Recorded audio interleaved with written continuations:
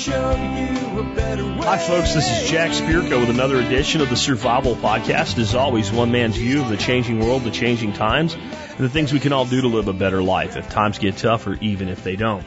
Today is July the 14th, 2016. This is episode 1827 of the Survival Podcast. And I've got a great one for you today because it's all about you. And this one has a lot about guns in it. Why does today's listener call show have 3 questions that refer to guns in it? Because that's what you asked. I keep telling you guys, if you want to hear certain things on the show, pick up the phone, dial 866-65-THINK, ask your question or make your point up front, and do it quickly and succinctly, then give me your details. On that, give me your details quickly and succinctly. You get 2 minutes to make the call.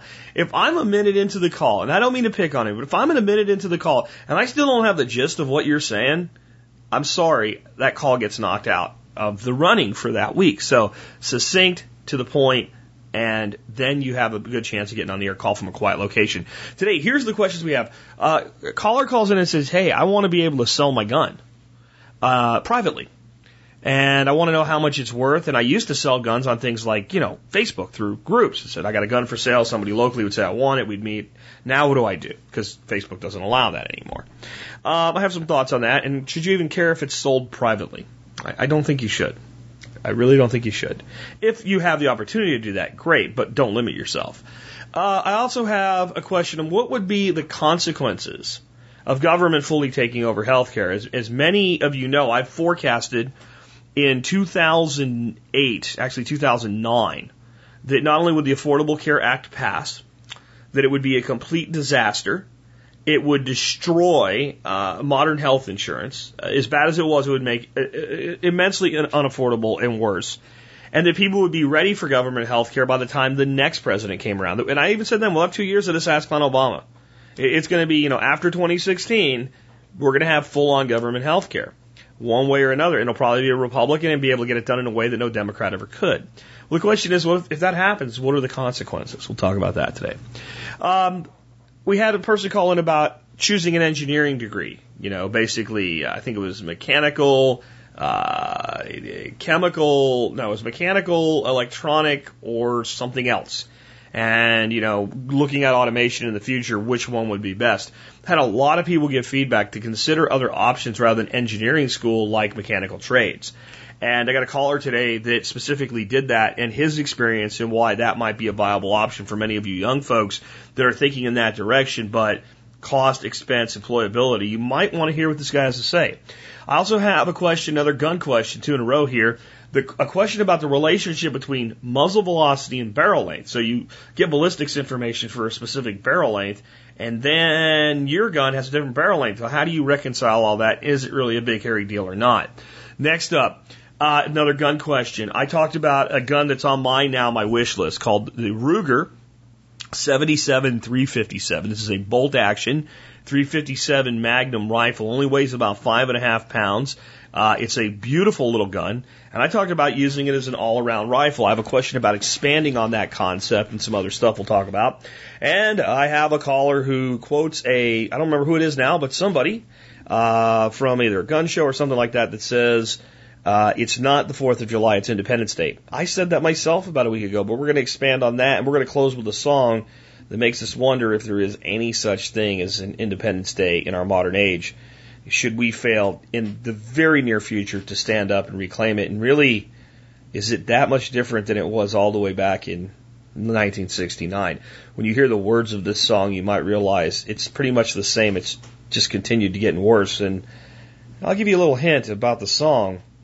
Monsters do always grow over time. With that, before we get to these calls today from you guys, let's go ahead and take a look at the year that was the episode.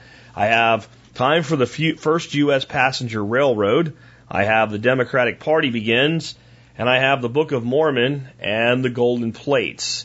And in other news, sulfur matches are patented. A sulfur-tipped stick is dipped into a bottle of phosphorus and will burst into flame when you pull it out of the bottle. The first fountain pen is patented in France. And Zarfa, the giraffe, comes to France. This will be the first giraffe in Europe for 3 centuries, a gift from the Sultan of Egypt to the King of France.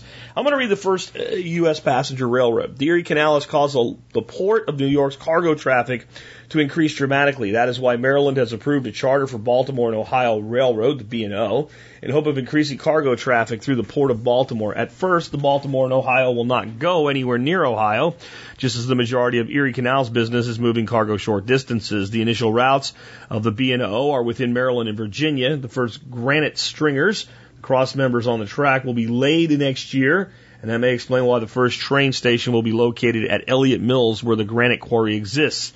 The line will then pass over the Potomac and head to the Cumberland Gap and keep going all the way to the Ohio River. I'm making it sound easy, but it will not be easy at all. The B&O will be the first common carrier cargo and revenue-producing passenger train in the United States. The company will print its own train schedule, imagine that, and it will use a locomotive built in the United States, the Tom Thumb. Not the grocery store, right? My take by Alex Shrugged. It may not seem like much, but a railroad can run cargo and passengers during the wintertime when the canals are frozen over. As the trains' routes expand, that will make a big difference and eventually overwhelm the cargo canal system. However, as wonderful as railroads are, they created a problem that remains the daily curse of the modern man: synchronization clocks and time zones. In a slow-moving train over short distances, synchronizing one's watch to the local time seems trivial, but over the long distance, hundreds of miles east and west, will become a problem. The train schedule says 3 p.m. arrival time. Is that Baltimore time or local? It makes a difference if one is traveling east to west and back. For example, sunrise in Houston today is 6:31 a.m. In Austin, it's 8 minutes later. If I'm driving to Houston, it makes little difference if my timing is off by 8 minutes. But if I'm on a train, it makes a big difference if the train ahead of mine hasn't left the station yet. My train can't simply shoulder the other train aside. By 1840, England has instituted railroad time and synchronized railway stations. This is why you see those big clocks at the train station. That makes sense. Daylight savings time makes less sense. Don't get me started. Yes, an Indian saying is only a white man would cut the bottom off a blanket, sew it to the top of the blanket, and think he gets a longer blanket. That's daylight savings time. My reason for choosing this, though, is this is the dawn of the age of expansion throughout the country. Once railroads expand to the west, the country can really expand to the west. The westward expansion by 1827 is on. And there's a lot of people that are going just because they're tired of the buildup of people, the imbecile thing, right? You know, government and imbeciles. And you go just a little bit west of this time, and no one gives a shit what you do, and you can be left the hell alone. But getting stuff is a problem. The further the railroads move, then you have a town. And the railroad goes through the town. And then you can have stores and supplies and stuff like that. And then you can just move a little bit away from that and still be the west. And this is what opens up the country for true settlement. The covered wagons aren't even going yet. But when the railroads really reach their potential, they become the lifeline of supplies, people, cargo, and materials that transform this giant piece of land into actually a nation that will be settled for both good and bad. And that will even be in today's song. And some of you are going, I know what this song is. But the rest of you will have to wait to find out what it is unless you look at the show notes, because it's always there so you can see the video. Anyway, with that, let's hear from our two sponsors of the day. Hey guys, if you're like me, you want the best quality water for yourself and your family. This is why I've used a Berkey water filter for over 6 years in my own home. But if you're going to get a Berkey, or parts for one you already have, you should deal with the best. And that's Jeff, the Berkey Guy Gleason. There's only one official Berkey Guy, and you can only find him at his website at directive21.com. Again, directive, the number's 21 and a .com.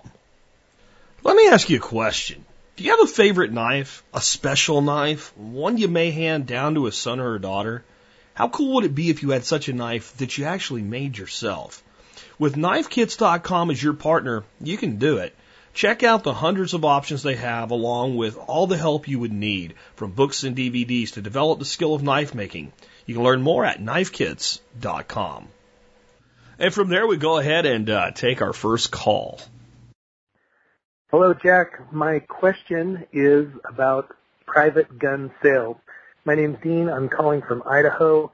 and I have a youth model deer rifle that I wanted to sell.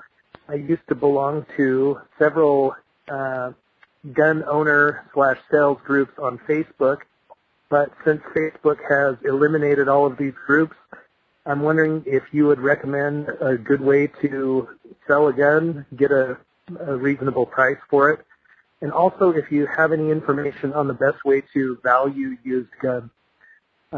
Thank you for your show. I appreciate it. I've learned a lot and changed the way I think about a lot of things in the world. Have a great day. Bye. So this is a couple of things that I'll say. First of all, on determining value. Books don't determine value, and there are like the Blue Book of Gun Values and the Gun Digest Book of Gun Values, and they're okay starting points, and you spend money to get those so you can get information that will be outdated, next year. Because a gun has a certain, your older guns that are just, not special, those values are pretty constant. I mean, if you look at what let's say a Winchester Model 120 pump shotgun, sell for about $200 10 years ago, still sells for about $200 in good shape today. It's like the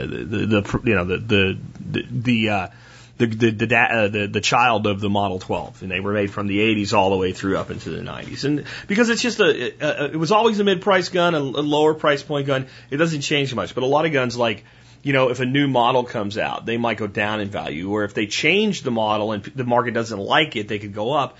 But in general, they hold, they're okay. But the way you determine what the value of a gun is you look for what it's selling for on average on the market.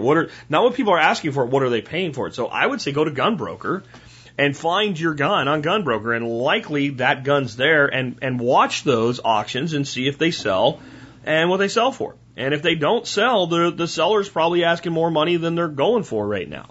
Another option is go to a few gun stores and see if they have your gun in stock as a used gun, find larger used gun sales, see what they're selling them for. And go in and pretend you're interested in buying it and say, would you make a deal on this? And if they cut $50 off the price of it like that, they're overpriced and it's been sitting there a long time. So it all comes down to what the market will do. And I think looking at the market is the best indicator and then there's also, well, what are you willing to take for it? If I walked up to you right now and said, I'll give you $300 for it, would you be like, here's your gun, man, bye, go away? Or would you be like, I don't know? So you have to balance those two, because sometimes, maybe the gun is routinely selling for $300 on the market right now, but those sales are they're few and far between when they're happening. So you might find 4 of them on Gunbroker and 1 might sell this month for $300. But that gun might sell really quick for $250. So if you'd rather have the $250 now than $300 60 days from now, then you may adjust your price. See, this is a market-based activity. Now, probably the best place to see if someone will buy your gun because it costs you nothing is Gunbroker. I think a lot of people think that you have to be a dealer to sell on Gunbroker. You don't have to be a dealer to sell on Gunbroker. It's up to the buyer to provide you with an FFL dealer to ship to.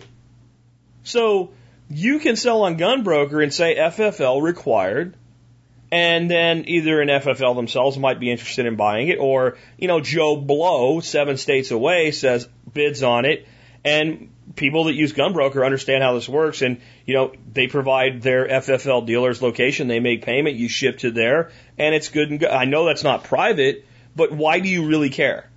If you're selling a legal firearm, the whole point of private sales is not so that you can make all your sales private. All right? The whole point of private sales is that should the opportunity be there, you're not impeded. It would be like saying, well, I don't believe the government should tax us for roads, so I'm going to drive my car only on property I own. I'm not going to use the roads that are there. Don't refuse to use the system that's there. There's nothing wrong with that. And, you can always shop it out to a few pawn shops, see if any of them are interested in it, though, in general, pawn shops and gun shops generally lowball you. But you can always take that approach as well. Gun shows are great, though. The gun show loophole? There is no such thing as a gun show loophole. The reality is, in most states, I don't know about your states, you got to take your own state law into account here. In most states, a sale of a firearm between 2 private individuals is completely legal and requires no paperwork. But both, like in Texas, both of those parties must be Texas residents. That's kind of important to know, right? So if you go to a gun show, a lot of times they'll have, like here, I can't tell you what they do in your state. In Texas, it works like this. I want to bring a gun into a gun show. I get in line at the gun show to come in. I get in a different line than the people that are just going in. There's some police officers sitting there. They're not big, scary police officers, just doing their job. They're paid. They're actually off the police clock and on the gun show clock, being paid privately to do their job. They inspect your gun. They make sure it's not loaded. And then they make it so it cannot fire. And they don't hurt it. They use something like a tie wrap and they put it on it. And then you can walk around with that gun in the gun show and offer to sell it to dealers, or to trade it with dealers, or to trade it for partial credit on a gun. So you have a gun, dealer's willing to give me $200 on it. I want to buy his $400 gun. I give him the gun at $200. Boom, we have our deal. And by the way, there will be the background check done, instant check run by any licensed dealer at a gun show. Only private sellers are exempt from that, just like they are whether it's a gun show or not. But this is what I found. A lot of times just walking around a gun show, carrying a gun, if there's somebody that's been looking for something and they see you with it, do you want to sell that? Sure. And I've had guys, like I sold a gun one time at a gun show. The guy's like, well, I have to ask you this before I buy it. Are you a cop? I said, are you stupid? And he looked at me like I was crazy. I said, are you stupid? He goes, what? I'm like, well, first of all, if it was illegal to sell this gun to you, I wouldn't sell it to you. Second of all, if I was a cop, it doesn't freaking matter. A cop put a freaking band on this thing on the way in, and you're too stupid for me to sell my gun to. So I didn't end up actually selling him the gun because I don't believe selling guns to stupid people. That's my choice, right? But I could have sold that gun to stupid, but I chose not to. I ended up selling it to somebody else and using that money to buy something I was looking for, which at the time was a Kel-Tec Sub 2K. So gun shows are a great place to do that because there's a lot of people looking for guns there, and private sales are legal, and you also can involve an FFL if needed or if you want to. So those are the ways I would look at that, and gun shows are a great place to see gun values as well. What are dealers asking for the gun? And this is another way you really start to learn about gun values in especially used firearms. If you see a gun at a gun show that you own, whether you want to sell it or not, pick it up and look at it. Right? Unless you have one of those tables with the assholes like, don't touch the guns. Then look at it very closely like you're very, very interested. And soon the person that's there to sell guns will say to you, are you interested in that? And you go, I don't know. You got any leeway on it? And they'll usually give you their bottom line price at a gun show like that fast. Or they'll say, no, we hold firm on that. And then make a mental note or a note in your phone of what that gun was selling for and what that guy was willing to sell it for. And you now have a real market value of that gun.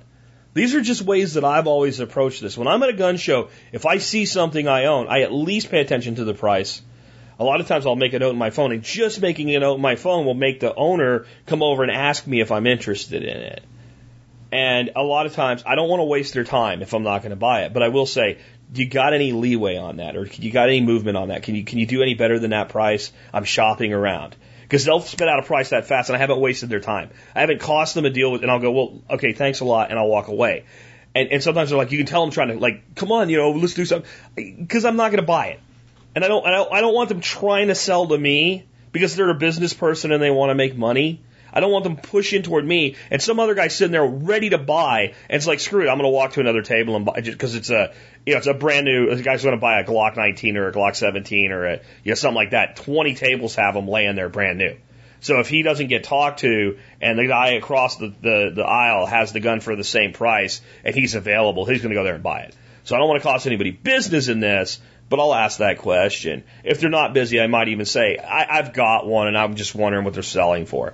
And that's actually happened where with like a 410, I love little 410 pump guns, and that happened and the guy's like, well, yeah, I'd come down to like, I don't remember what it was, like $175 on this gun. Really? He's like, yeah. I'm like, I could have two of them. So I bought it.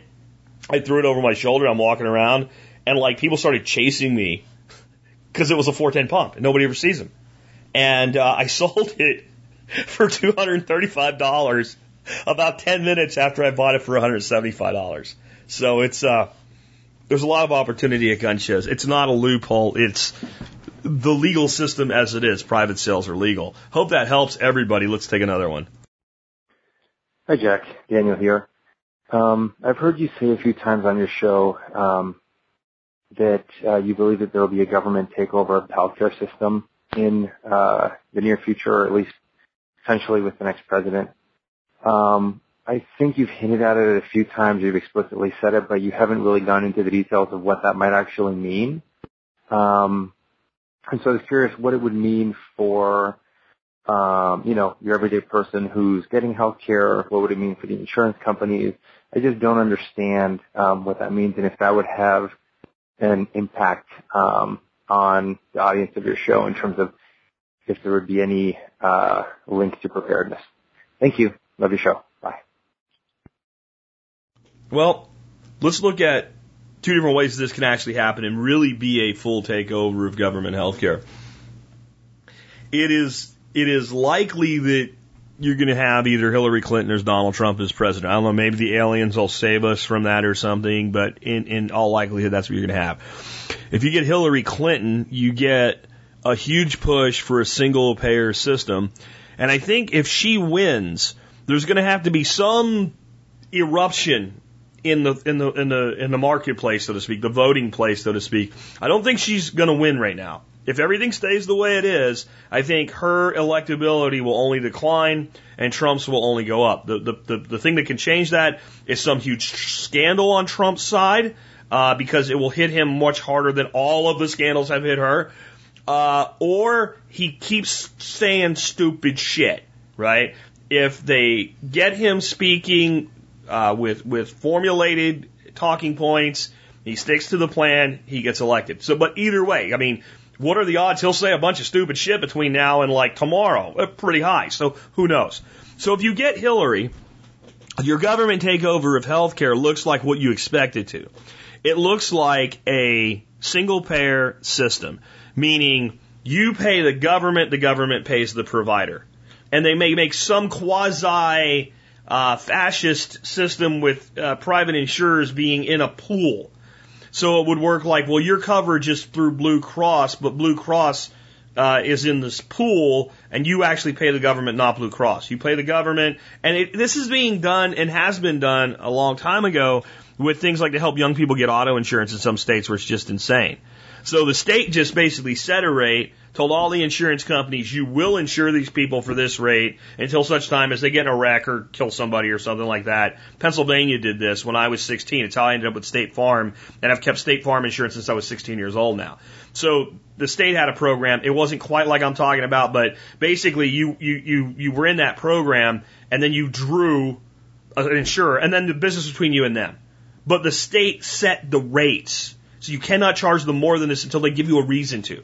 Because they were charging 16-year-old kids in 1986 like $1,500 a year for liability insurance on a $400 car.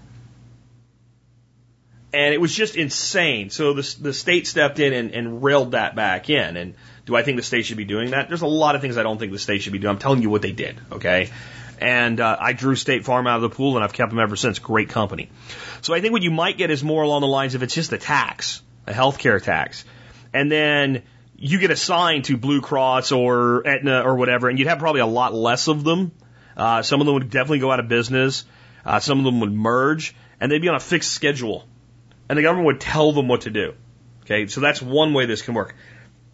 The other way this could work is a lot more like what I just described with Pennsylvania, that every person will be set, basically what the government will say is this is what health insurance is, this is what it's going to cost, this is a rate table, this is how you charge more for older people, but you can't discriminate because somebody has an illness, a sickness, whatever, and this is it. And if you don't like it, get out of the business. That might be closer to what Trump would do, and it might even be the case that, like, as a taxpayer, you're just assigned an insurance company.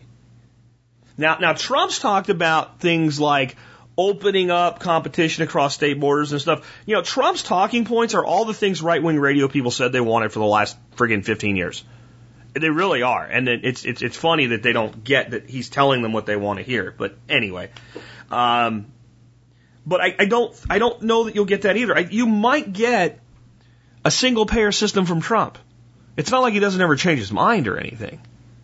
And it might get a different marketing thing and message. So I think it's the most likely, one way or another, your money goes to the government then pays the bills. And you don't pay doctors anymore at all, that type of a thing. Or there is some kind of copay or something, but your billing is to the government, and the government pays the provider, single payer. The ramifications of that, a overtaxed bad system gets worse. That's it. I mean, longer waits for surgeries, longer waits for treatment, longer waits to see your doctor. Here's the thing, though. Would it be much worse than what we have now? I don't know that it would. And some people still are living in 2000 in their head, 16 years ago, and saying, oh, it'll destroy everything. And if you're a person like me that doesn't go to the doctor a lot or something like that, it's easy to do because you're thinking to yourself, oh, the way that it is, but you don't really know the way that it is. My wife needed to go to the doctor a couple of months ago, and it wasn't an emergency, and it was taking her like 10 days to get in for something sort of routine, but something you should kind of see somebody, 10 days from now, I might not even give a shit anymore if it goes away, that type of a thing. And in fact, it did. So you end up canceling the appointment. That didn't used to be the way things were. And some of you may live in small towns with less tax systems, and I don't mean income tax, I mean tax like stress on the system. And you may not think it's that way, but it is in a lot of places already. And the doctors are already billing for the purpose of billing. For instance, my wife had a year ago, due to her age and standard screening, a colonoscopy.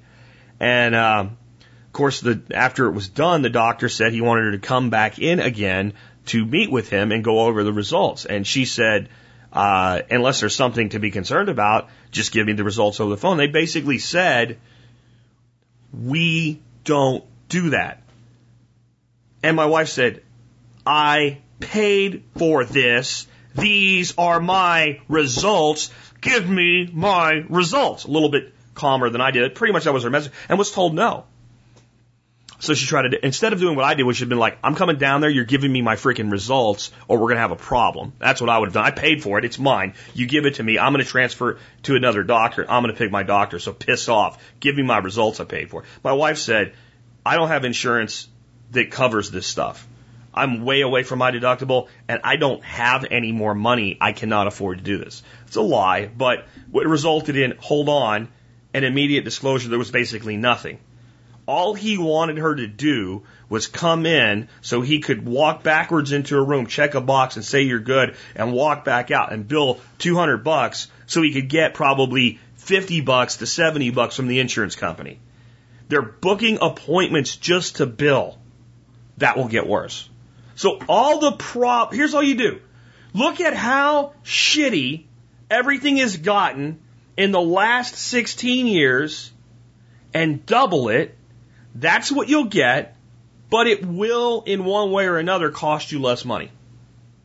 You'll get a lower quality of care for a lower price point, and it will be likely that you will not have the option to pay more to get better. That's what the consequences are. Are we going to have death panels?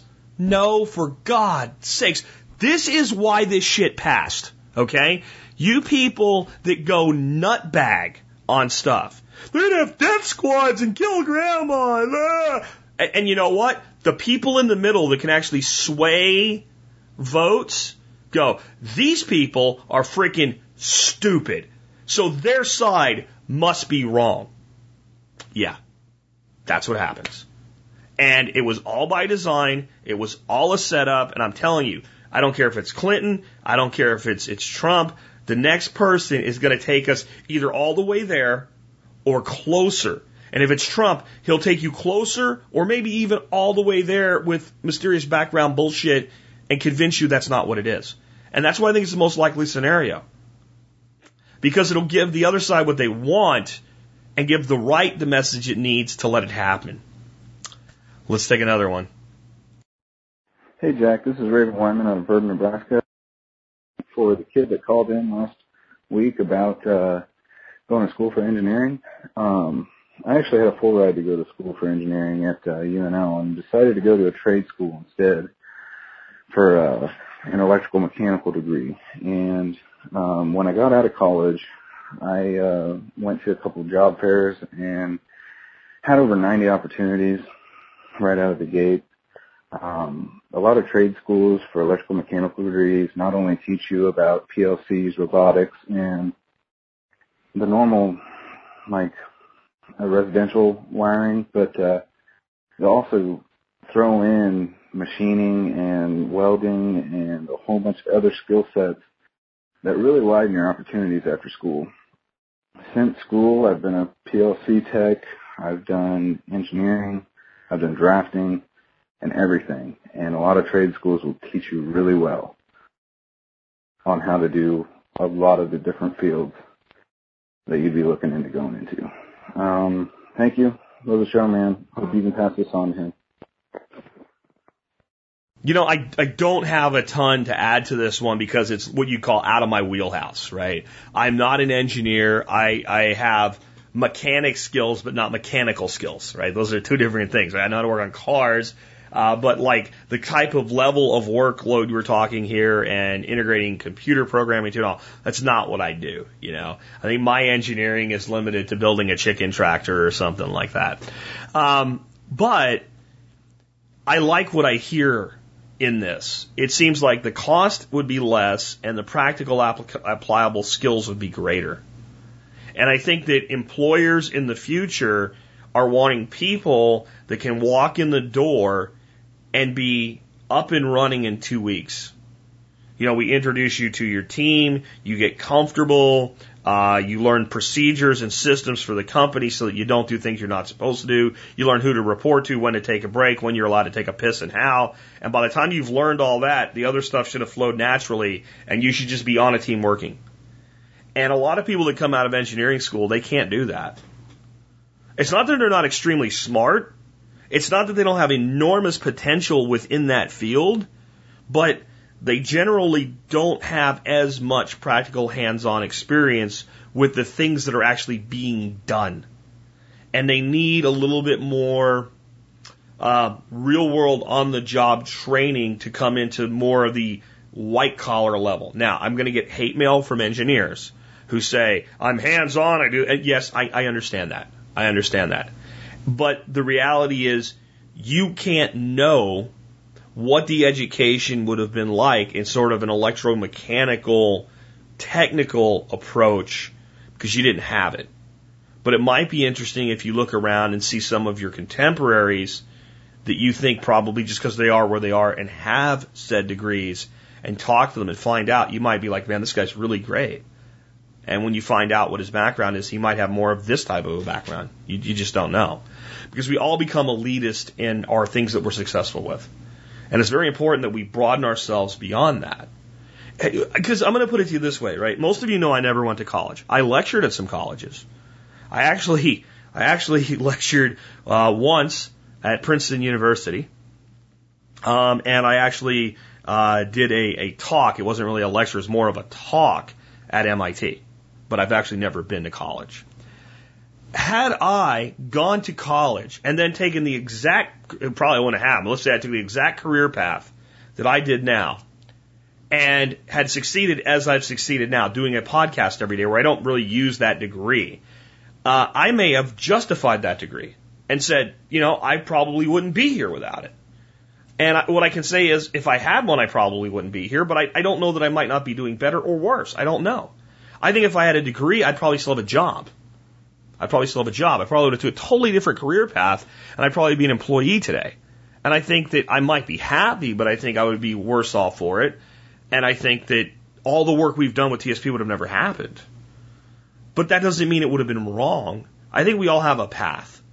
And when I'm hard on education, I think people, again, always want to lump it into like being hard on all education, upper and lower education, all of it. No, I'm opposed to the concept every child go to college. I think that is the most asinine, ridiculous thing.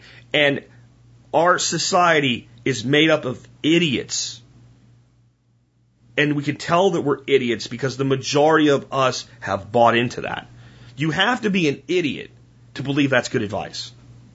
You really do. Because you have to look at all the shit all the other things that are important, that are noble, and that are fulfilling, that don't require a degree, and realize if everybody goes and is successful and goes into the things that college prepares you for, there's no one to do that shit, okay?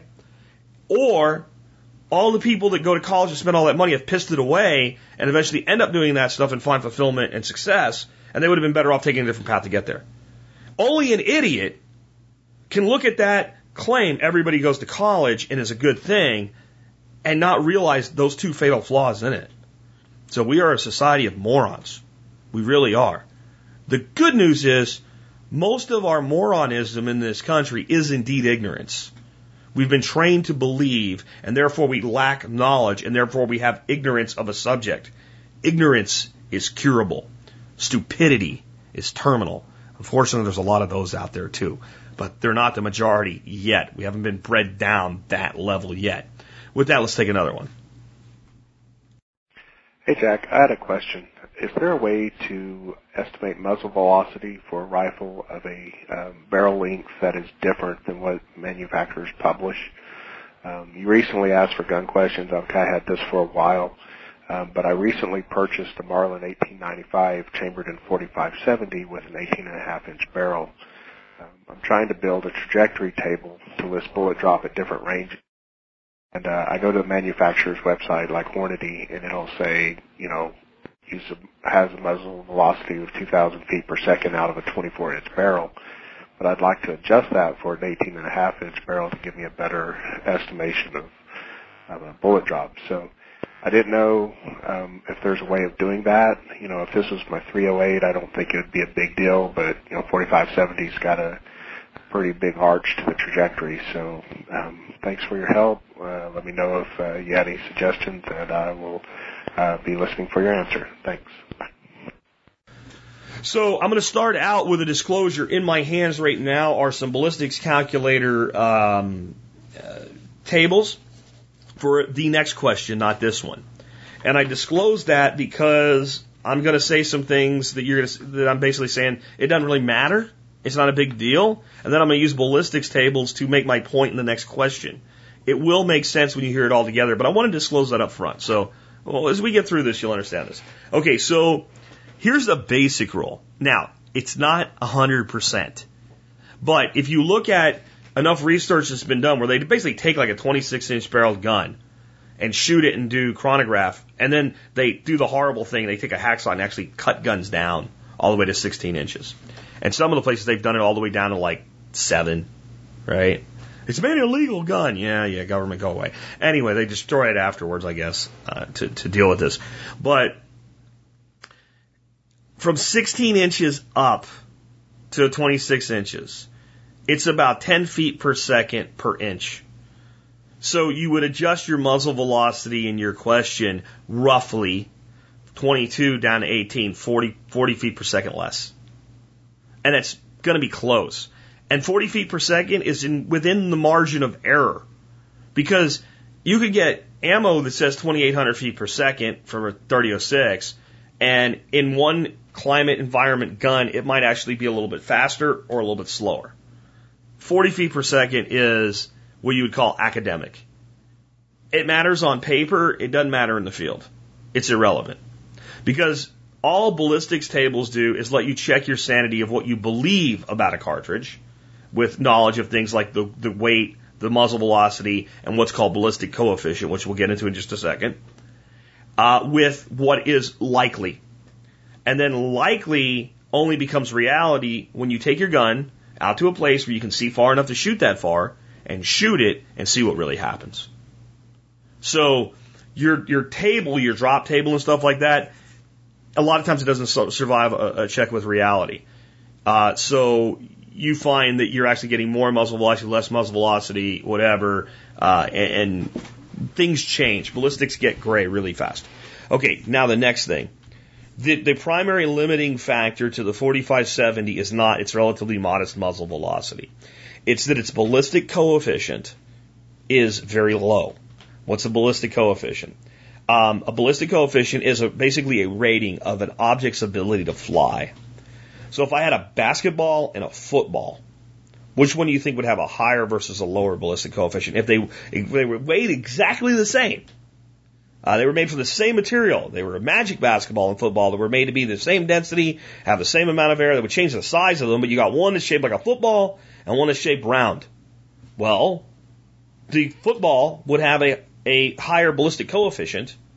Now, if we made that football really long like a javelin, but the same weight and same material, its ballistic coefficient goes up even more. If we put stabilizing fins on it. And what if we take the basketball and we turn it into a cube? Or what if we push it flat like a big giant coin, and instead of throwing like a frisbee, you throw it against itself? Right? This is ballistic coefficient. I'm simplifying it, but it's enough for you to understand it. So, a .45 caliber bullet of the kind that you'll load into a .45-70 has a relatively modest ballistic coefficient as well as a modest velocity. So much so that in .45-70 you have three classes of loads. What they would call all gun, which means they're safe from everything from your trapdoor Springfield all the way up to your Ruger number 1. Modern gun, which there's not a lot for sale from factory makers because they don't want to risk you putting it in an old trapdoor Springfield. So mostly those are to be reloaded by hand. But there are companies that specifically make them, and you know, like Buffalo Bore or what have you. And then there's what you would call Ruger number 1 loads. And Siamese Mauser they're approved for as well. With those, you can load a .45-70 up to like within 300 feet per second of a .458 Win Mag. But go to Hornady's ballistic calculator. I'll have a link in the show notes today, and look up the information for the lowest .45-70 and the highest in the same bullet weight for 405 grain, and get the ballistic coefficient for that, and plug it in, and look at the drop table. They'll be within a couple inches of each other if you have 100 yards 0 out to 200 yards. It's academic. And 40 feet per second is way, way, way less than that variance. Because your primary limitation, unless you can get to really, really high velocities, is your ballistic coefficient. So it's just not that important. Don't worry about it. Get out and shoot the gun. That's how you're going to determine this. But if you want to, for your starting point, a rule of thumb, 10 feet per second up or down from the specified results per inch once the length of the barrel exceeds 16 inches. As you go below 16 inches, this loss accelerates because more of the powder is unburned. It's not just time of the slug in the barrel. And as you go past 26 inches, it starts to lose its ability to do better. It's right between 16 and 28, you've kind of gotten to that optimized zone. And it depends on the round. The .45-70 has a relatively modest powder charge. It would be somewhat less affected. If you take something like a .30-06, it would be more effective than a .308 because it's less efficient. I had a 760 carbine, 16-inch barrel with .30-06, and boy, the flame that came out of the end of that gun was impressive, but that was all powder not being burned, so it would be more adversely affected. So it's not a hard rule, but it's a good guiding rule, and it will hold very true for something like the .45-70, which is a relatively inefficient cartridge, and therefore less affected by shorter barrel lengths, about 10 feet per second per inch. Let's take this next one because I think it's kind of cool, and you're making me want to buy this damn gun even more. Jack, could you please elaborate on using the Ruger 77-357 as an all-around gun? Certainly I have no qualms about shooting deer with the 357 rifle. What would be the maximum range for a full load? And then what kind of rule of thumb can I use to know what's the right load for the right game? Obviously, for a squirrel or a rabbit, you use the minimum load, but how do you scale it in between to know if you're at the appropriate range for the appropriate type of target? Thanks a lot. Bye. Well, first, thank you for the question because I've actually been giving this thing a lot of thought because, when I look at this rifle, I'm probably going to have to pay for one. There's not a lot of used ones out there for sale. The retail on it's like $1,000, but they're selling street price for $650 to $700. By the time I put rings on it, I'm going to want a sling for it, etc. I already have all the reloading dies and everything for it. So, and I have plenty of 38 and 357 brass ammo loaded. I got all kinds of stuff for it. But still, I mean, it'd be like $800, $900. Because I'm going to want to put probably a mid-grade 4-power mil-dot type scope or something on it. And I'll talk about why I say that in just a minute. So I've been thinking about this a lot. So here's what I've determined about. Let's start out with your first question as to, okay, we have like a really light load for small game, and then we have like a really heavy load for big to large game like deer. How do we figure out the middle? I don't think you have to. I don't think there's any reason to. And I'll give some hard numbers behind that here in a second. But I think what you do is you develop two loads. You develop the hottest load that makes sense for what you're doing, and that's for everything that needs that much killing. And then if you want to pop a rabbit or quietly get rid of a raccoon, I think the lightest load you can come up that will work well. And I'll give you kind of where I think that starting point kind of is. Here in just a second, but it's, and you probably want to go a little higher and back down and see how things work. But if you do that, I think you're going to have something that's going to be incredibly lethal on, a coyote at 50 yards, on a raccoon in your chicken house. And yet you can shoot a squirrel in the head with it and it won't blow the damn thing apart. Or you can shoot a rabbit in the head with it and it won't blow the damn thing apart. In fact, you could probably shoot a rabbit behind the shoulder with it and not blow the damn thing apart because you're going to get like no expansion from a hard cast lead bullet traveling at around 800-ish feet per second, which I think is kind of your lower limit of having this thing work well for you. So that's it. Now, I'm thinking something like a fixed 4-power or possibly an affordable but good piece of glass, 3 to 9, maybe you'd go to that. But a light, so you don't want to take a 5.5-pound rifle with an 18-inch barrel and put a big old honking scope on it that goes halfway down the barrel so you can see way out there. This is really, okay, you can push this, okay, and you can definitely push it to 125, but it's really a 100-yard gun. That's the way to think of it. And 125 is a longer shot that's totally doable. And beyond that, you're starting to get into an area where you really got to know your gun really, really well. It's like, it's like saying a 30-06 is a 300-yard gun. Really, it's a 250-yard gun that you could easily shoot 300 yards with if you know your gun well and if you have the ability. And that's kind of what you've kind of run yourself back to with this 357. For those who don't know, again, it's a bolt action 357 Magnum rifle that also will fire 38 specials. Okay? So, I've gone conservative with the muzzle velocities here because I've seen published hand load velocities exceeding 2,000 feet per second with 158 grain load, which is what I'm going to start out with to kind of give you some ideas about what the capabilities are here. And I have some stuff printed out because I have multiples of them.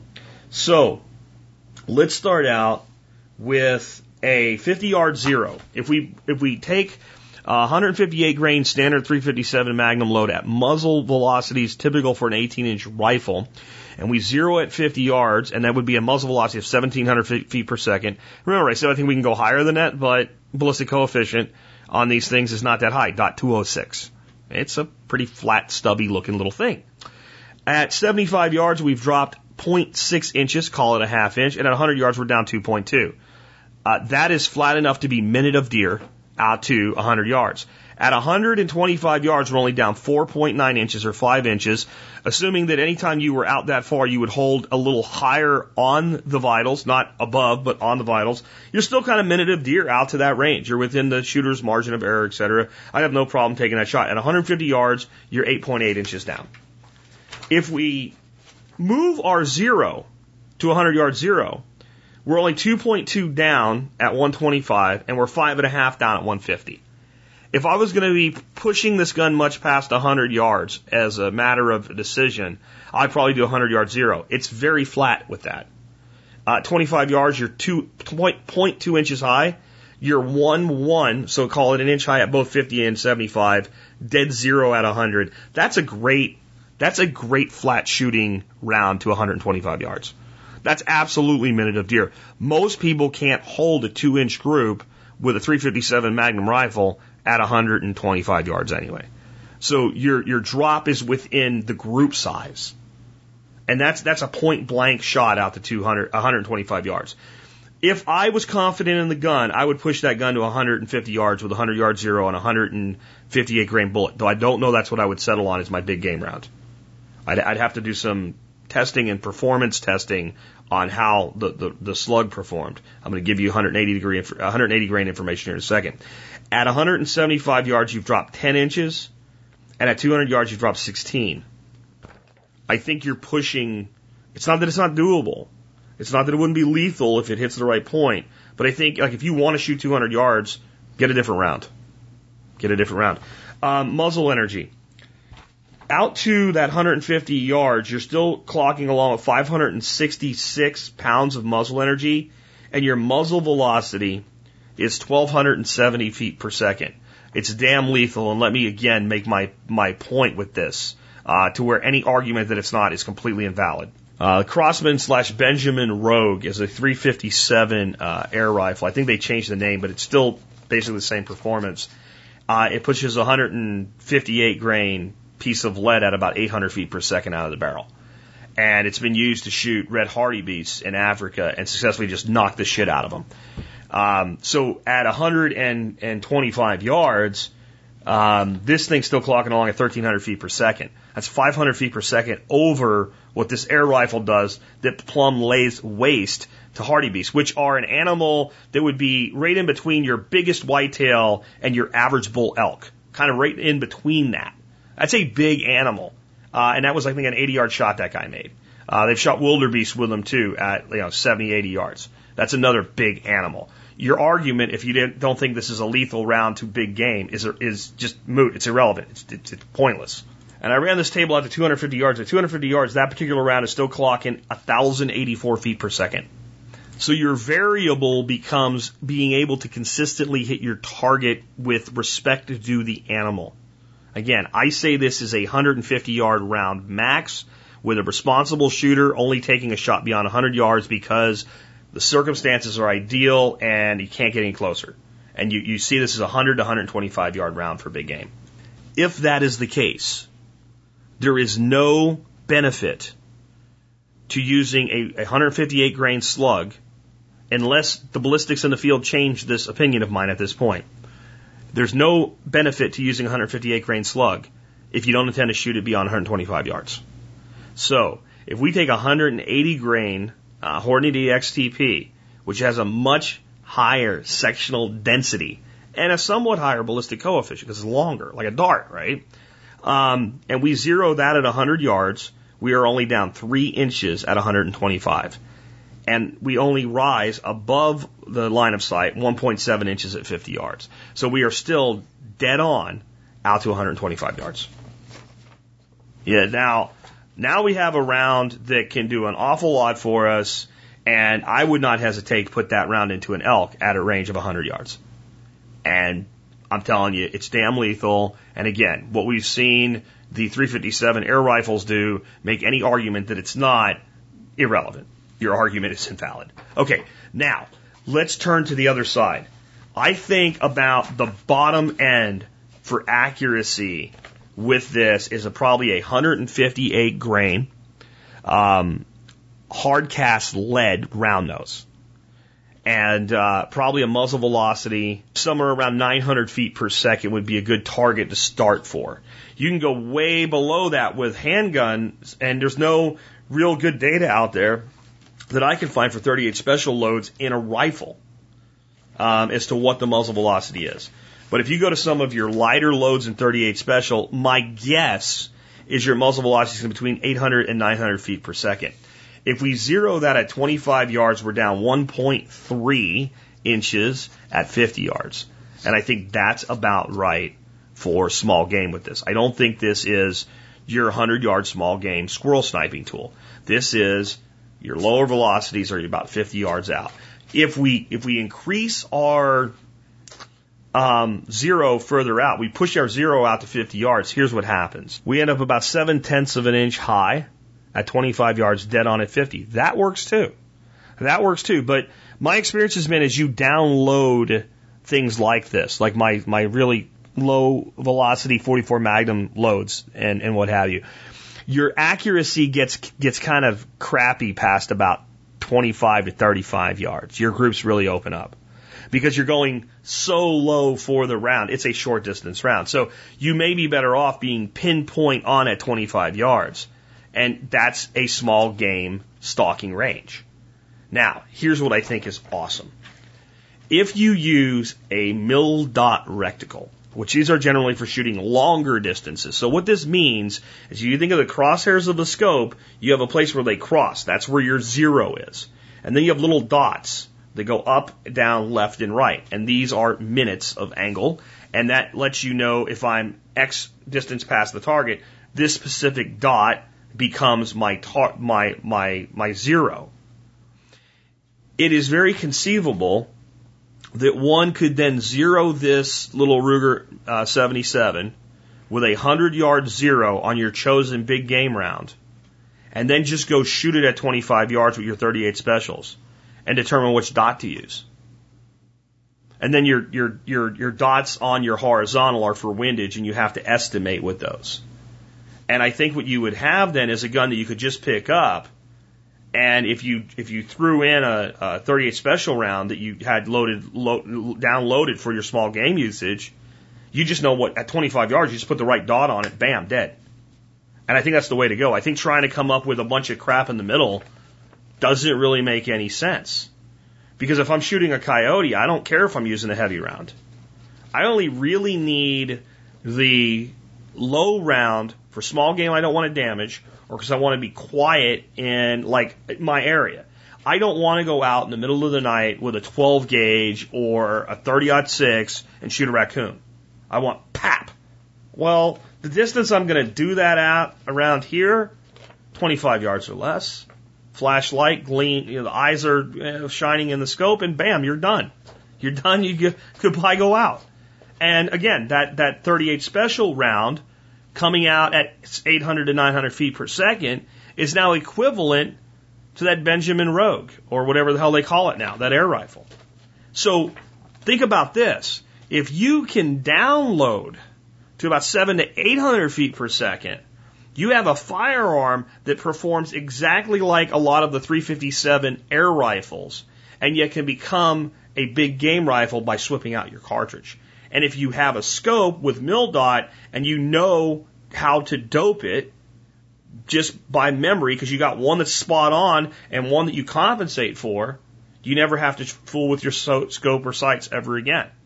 And if you were out hunting and you saw a rabbit or something you wanted to take, and you were loaded up for deer, and you're like, I'm not going to get a deer today, you could slide, just real quietly open it, don't chamber a new round, slide that little round in there, drop the magazine or whatever, slide it back in, and pap. By the way, you probably won't scare anything away. You might see a deer later anyway, because the report of that is going to be quieter than that. And if you had a 357 with a suppressor on it, that's why I love this thing. I'm going to have to buy one. I'm convincing myself and probably some of you right now to get one. So I went long enough, but can't tell. I've dug into the meat of this. And shooting my son's NEF H&R handy rifle with 357 Magnum was always a blast. And every time we've shot something with that rifle, we've shot some exotic rams, we've shot some wild boar, I've shot a couple deer with it. They just die. And as I keep saying, in so many different contexts, death does not come in degrees. And the problem with the really hypervelocity heavy magnums and stuff is they ruin meat. Let's take one more and we'll finish for the day. Hi, Jack. This is Brad from Nebraska. Hey, I heard a statement from Michael Bain, who's part of the Outdoor Channel, and it was very insightful, just kind of a deep thought. He said, he's talking about the holiday we just celebrated last weekend. He said, citizens celebrate Independence Day. Subjects celebrate the 4th of July. How did you celebrate it? I thought it was pretty insightful. It might give good food for thought. Keep up the good work, and we'll catch you later. I almost passed on this because when I came back on Tuesday following the 4th of July, Independence Day, whichever one you want to call it, I kind of covered this and I kind of made the same points, but it's given me the opportunity now to visit it from a different standpoint. So I do think we should be celebrating Independence Day and we should be using the word Independence Day. But as I said when I covered this last week, we don't really have independence anymore. I mean, our nation may be independent from other nations, but our citizens are not independent citizens, right? We are more like subjects. And that's a problem. But it's not just the government's problem. So I'd like to give you an analogy and tell me what you would do if you were this parent. Imagine you are the parent of a 19-year-old young man. He's 19, but he still lives at home. He does not have a job. He does not have a productive bone in his body to getting shit done. He's ill-informed. He's lazy. He's still living off you. But when you give him a rule in order for him to continue to exist in your home, he says, I'm a grown-up now. You are not allowed to tell me what to do. You are not the boss of me. I am independent. I can do whatever I want, and you can't stop me. And let's imagine in this world you are not capable of grabbing him by the scruff of his neck, showing him the door and saying, when you figure shit out, let me know. I'll always be your parent. I'll always be here to help you. I'll always do what I can. But if that is your attitude and you're not living up to it, go your ass out there and become independent and letting life teach him to do so. Imagine you had no choice but to let him remain in your home. How would you treat him? How would you treat him? And now imagine he's not your son. You don't love him. You don't care about him. It's some person that you've been saddled with. Somebody's basically put a metaphorical gun to your head and said, you will house and care for this person. How would you treat them? Would you not get very strict with rules and say, listen, I will use whatever force is necessary to make you at least not screw everything up because you're incompetent, you're useless, you're living off of me. I'm providing for you. I'm having to take from other members of the household to provide for you because you're a sponge and I can't get rid of you. Now, the only difference between that young man and all the people that it's making you think of in America living off of the dole, so to speak, is that unlike you, our country wasn't saddled with them. Our government created them on purpose as a means of control. But I think you would agree that if that was the type of, and imagine you had 10 of them living in your home. Don't you think you would be draconian with them? And don't you think you'd get away with it because they don't have any other options? Now, let me give you a different scenario. You have someone living in your home, your son, your daughter, a person that you were forced to let in your home, I don't care which. This person is informed. They know all about the system. They know all about you. They know about how everything works. They are productive and they see to themselves. They provide themselves their own food, their own meals. They pay their own way. They don't get in the way. They don't mess things up. They know what's going on. And they know the limits of your authority. And they have respect for your authority, but they also know the limits and they will not let you go past it. How are you going to treat them? Dramatically different. What if you wanted to be the draconian asshole that you had to be with the sponges? Do you think you'd get away with it with the second party? No, you wouldn't. Okay. We're not independent as a citizenry of this nation because as a whole, we don't act like it. We don't deserve it. We don't deserve it. I know you deserve it. I deserve it. Many of us are pulling our weight. But if we look at the majority of people in this country today, they're ill-informed. They do only what they have to. They'll take any penny, any dime they can get from government. And they don't view it the way we do, where it's like, you know what? I'll take all I can get back because I've already busted my ass for it and you stole it from me. If they can do nothing, they'll do nothing. And they know nothing. When they hear something that matches their belief system, they believe it out of hand. And when they hear something that challenges their belief system, they write it off as propaganda of the other side. And it doesn't matter if they're on the left or right side of the equation, they behave the same way. That's why we don't have independence, because we have a monster that is government, and the monster has been unchained. And no one's even willing to think about putting chains on the monster or outright getting rid of it. Not enough people to beat anyone, is what I mean. 10% in a society of 300 million is not enough. It's not enough. Independence Day. My belief is, if you want independence, you have to declare it for yourself as an individual. You really do. Before we listen to that closing song that will bring the monster home to us yet again, let me remind you, the best way to support this show is to become a member of the Survival Podcast Members Support Brigade. You can do that by going to the survivalpodcast.com, clicking on members, and getting discounts to many, many things you're probably buying anyway. And you'll help support the show that you listen to every day at about 20 cents an episode. And if you're military, law enforcement, Peace Corps, or or a first responder, like an EMT or a paramedic or firefighter, email me before you join, put TSPC service discount in the subject line, and tell me about your service, and I will send you a discount code. Do that before, not after you join. I want to tell you a funny story. So yesterday I got a comment in the blog about my comments about martial law and Obama's third term and stuff, and it was more of this martial law stuff, and it was a little more palatable than the original question, and it was certainly more palatable than the Obama third term Porter Stansbury crap that's been going on for 6 years and all this other bullshit. But it was still, they're testing cities. They saw UN Jeeps or some shit. And I responded with, I'm sorry, I just shot myself in my head with my airsoft gun, and I can't answer your question. And the person was pretty miffed at me and said, this is why I didn't renew my MSB. Whatever, man.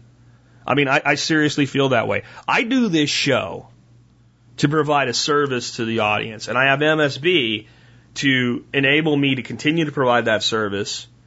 And I've set up MSB so you could hate me, and if you want stuff that's in the survival preparedness realm and use my discounts, you still are better off for being a member than not.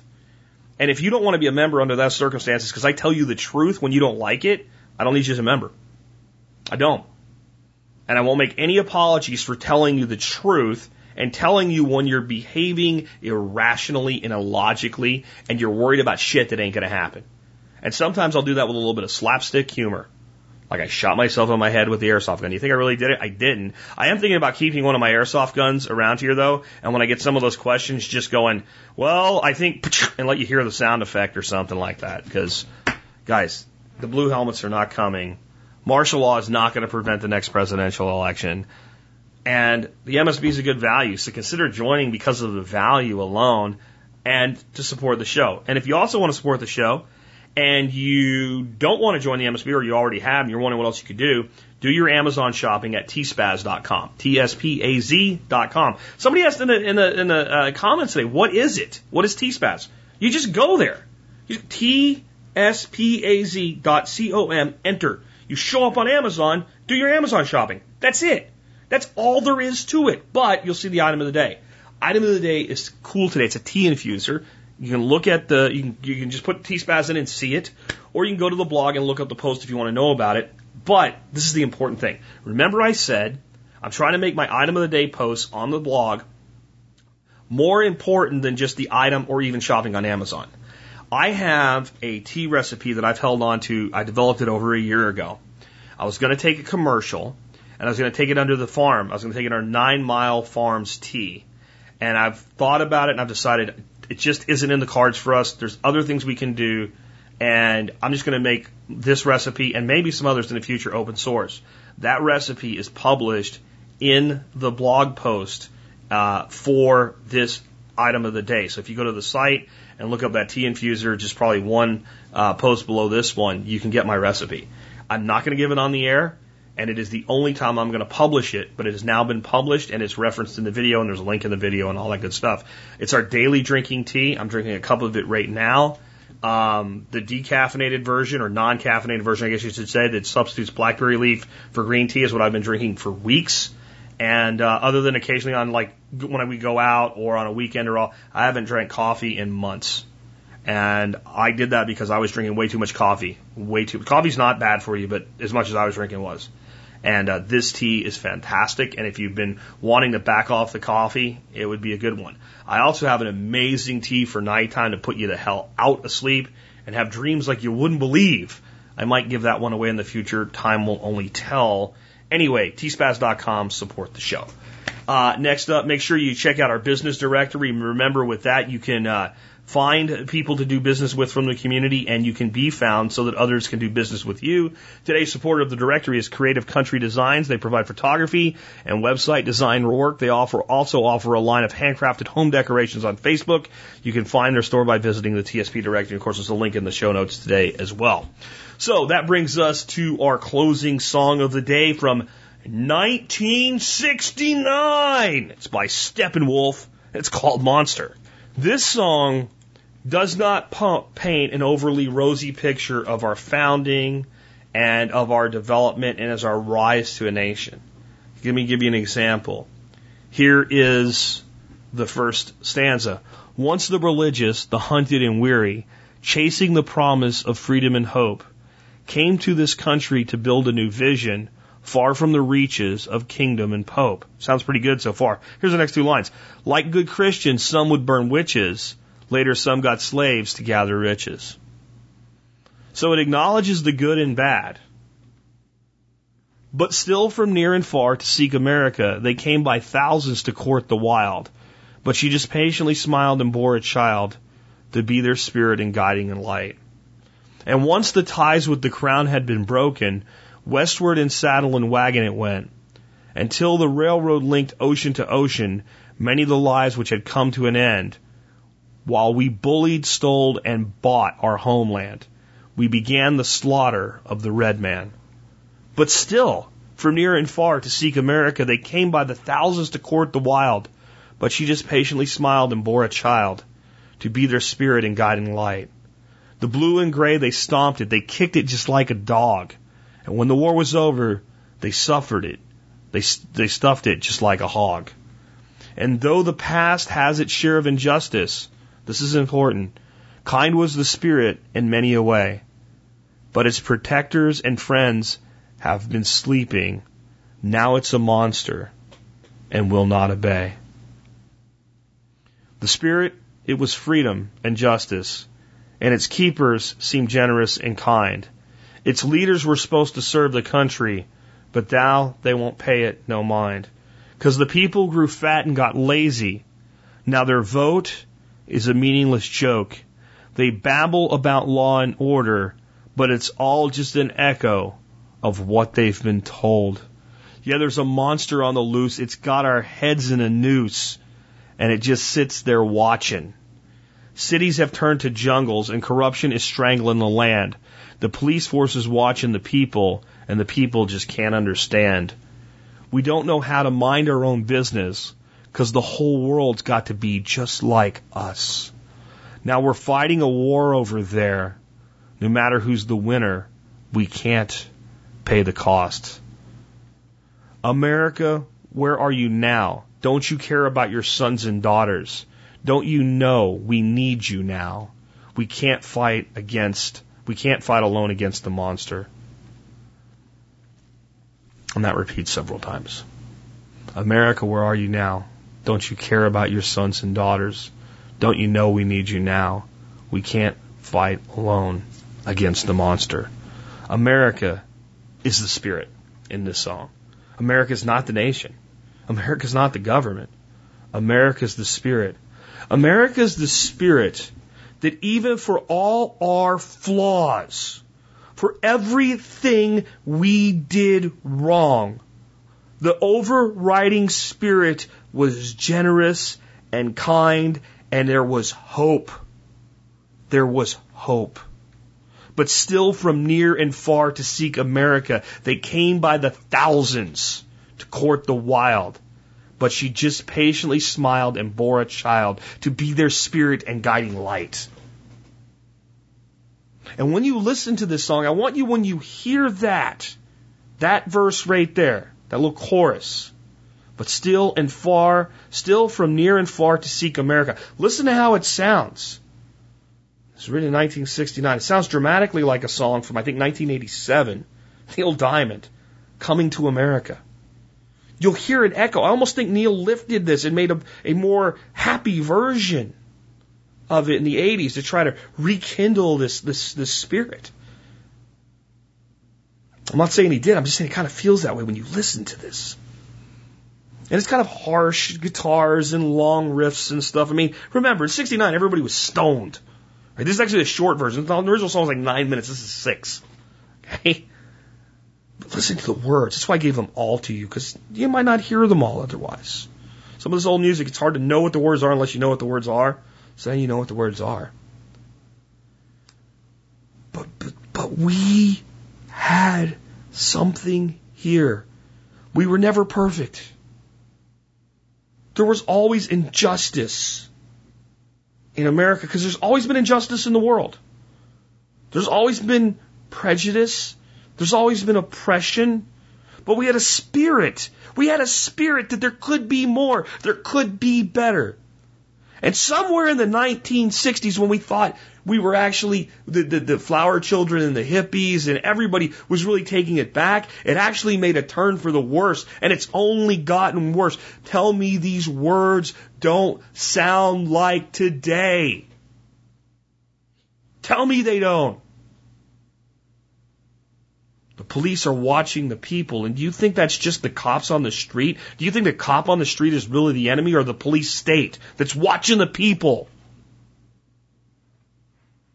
And our protectors and our friends of the Spirit have been sleeping, and now the state is a monster that will not obey. And only the Spirit can help us fight the monster. The spirit that was the ideal that was America. America, in the words of a speech I gave a long time ago, is not a place with borders and laws and government. America is an ideal that at one time had those ideals, at least in some way, protected by borders, law, and government. But now the borders are irrelevant. The law is directed at the people versus the criminal. And the government serves the interest of itself. And it's not that different than it was all the way back in 1969. They just are better at it today. It's only the spirit of independence in the individual and the spirit and willingness to band together that can change the tide. But today we have a monster, and it will not obey. Think about that and be willing to fight for your own freedom and independence, because no one's going to do it for you. With that, this has been Jack Spirko with another edition of the Survival Podcast, helping you figure out how to live that better life if times get tough or even if they don't.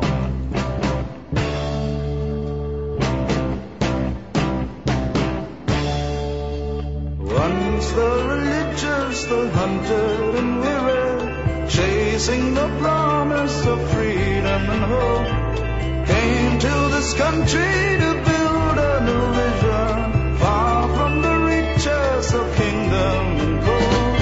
Like the Christians, some would burn the witches, later some got slaves to gather riches, but still from near and far to seek America, they came by thousands to run the wild, but she just patiently smiled and bore a child to be the spirit and guiding light. And once the ties with the crown had been broken, westward and saddle and wagon that went, until the railroad linked ocean to ocean, many the lives which had come to an end.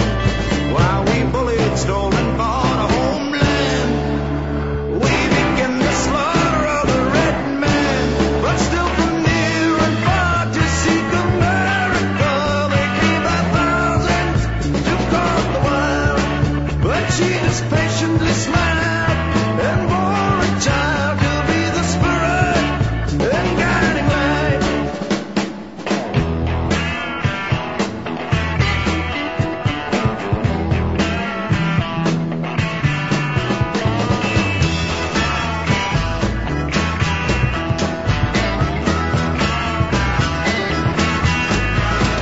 The blue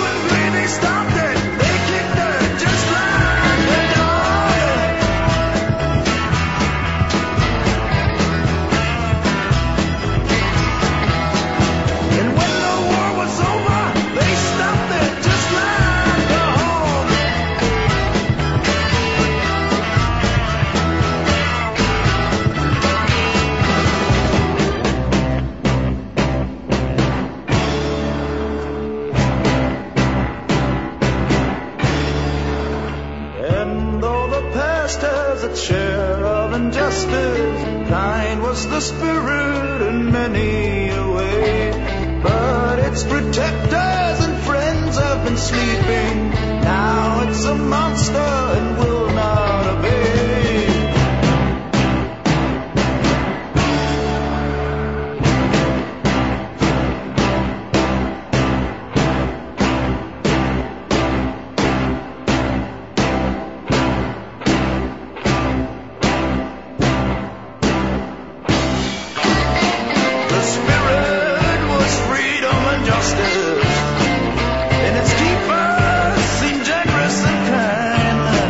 It's